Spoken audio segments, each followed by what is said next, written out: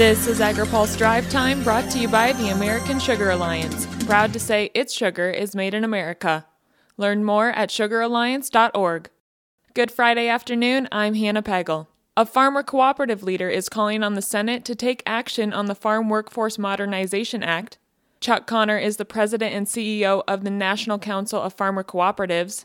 Speaking on this week's AgriPulse Newsmakers, Connor says despite it being a midterm election year, Congress should still look at getting something passed because of the new situation with the war in Ukraine. There is truly a food crisis on this planet, and for the first time really in maybe 2, perhaps 3 generations, we've got Americans actually questioning whether or not, our own food supply here in America is going to be adequate and, to supply our needs. And that's a game changer for us. Connor says action on the Farm Workforce Modernization Act will help the challenges facing U.S. and global food supplies. When we're talking about solutions, which again are being rolled out every day, potential solutions, the one solution that we know will work in this is an increase in labor supply in agriculture today so that we can get these crops harvested, get these livestock tended to in an orderly and efficient way, and that's going to increase our food supply, and that's exactly what the market needs to see today.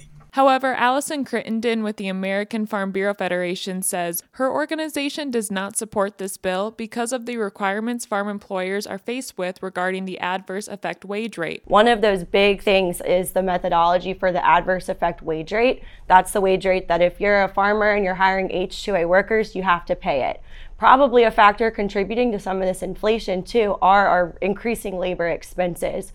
When you look at how much the AWR has grown over the last 5 years, it's grown 20%.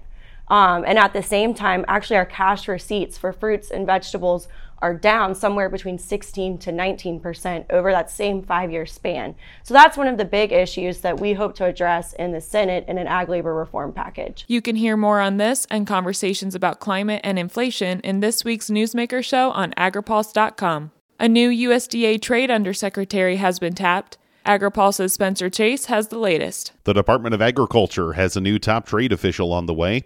Sources tell AgriPulse Alexis Taylor is President Joe Biden's pick as the next Undersecretary for Trade and Foreign Agricultural Affairs.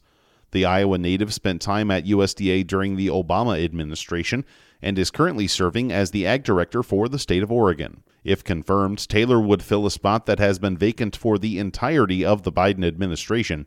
Ag groups and many voices on Capitol Hill have been calling for the position to be filled and for a higher priority on ag trade from the Biden administration.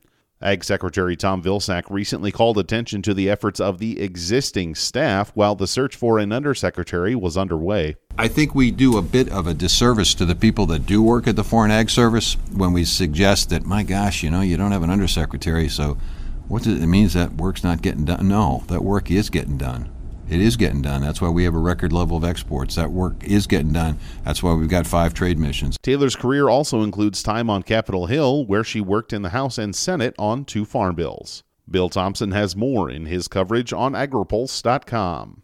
Reporting in Washington, I'm Spencer Chase. Finally today, a new congressional report shows meatpacking companies coordinated extensively with USDA officials and others in the Trump administration to keep their plants running in 2020, despite the growing risk of coronavirus to their workers. The report, which was released yesterday, found meatpacking companies worked with the administration to insulate themselves from coronavirus-related oversight and shield themselves from legal liability for any resulting worker illness or death. The North American Meat Institute and the National Chicken Council defended the industry, stating the report failed to shine light on the efforts between industry, government, and state and local health officials to keep employees safe and to keep Americans fed during one of the most challenging and uncertain times in the nation's history. Steve Davies has more details in his story on agripulse.com.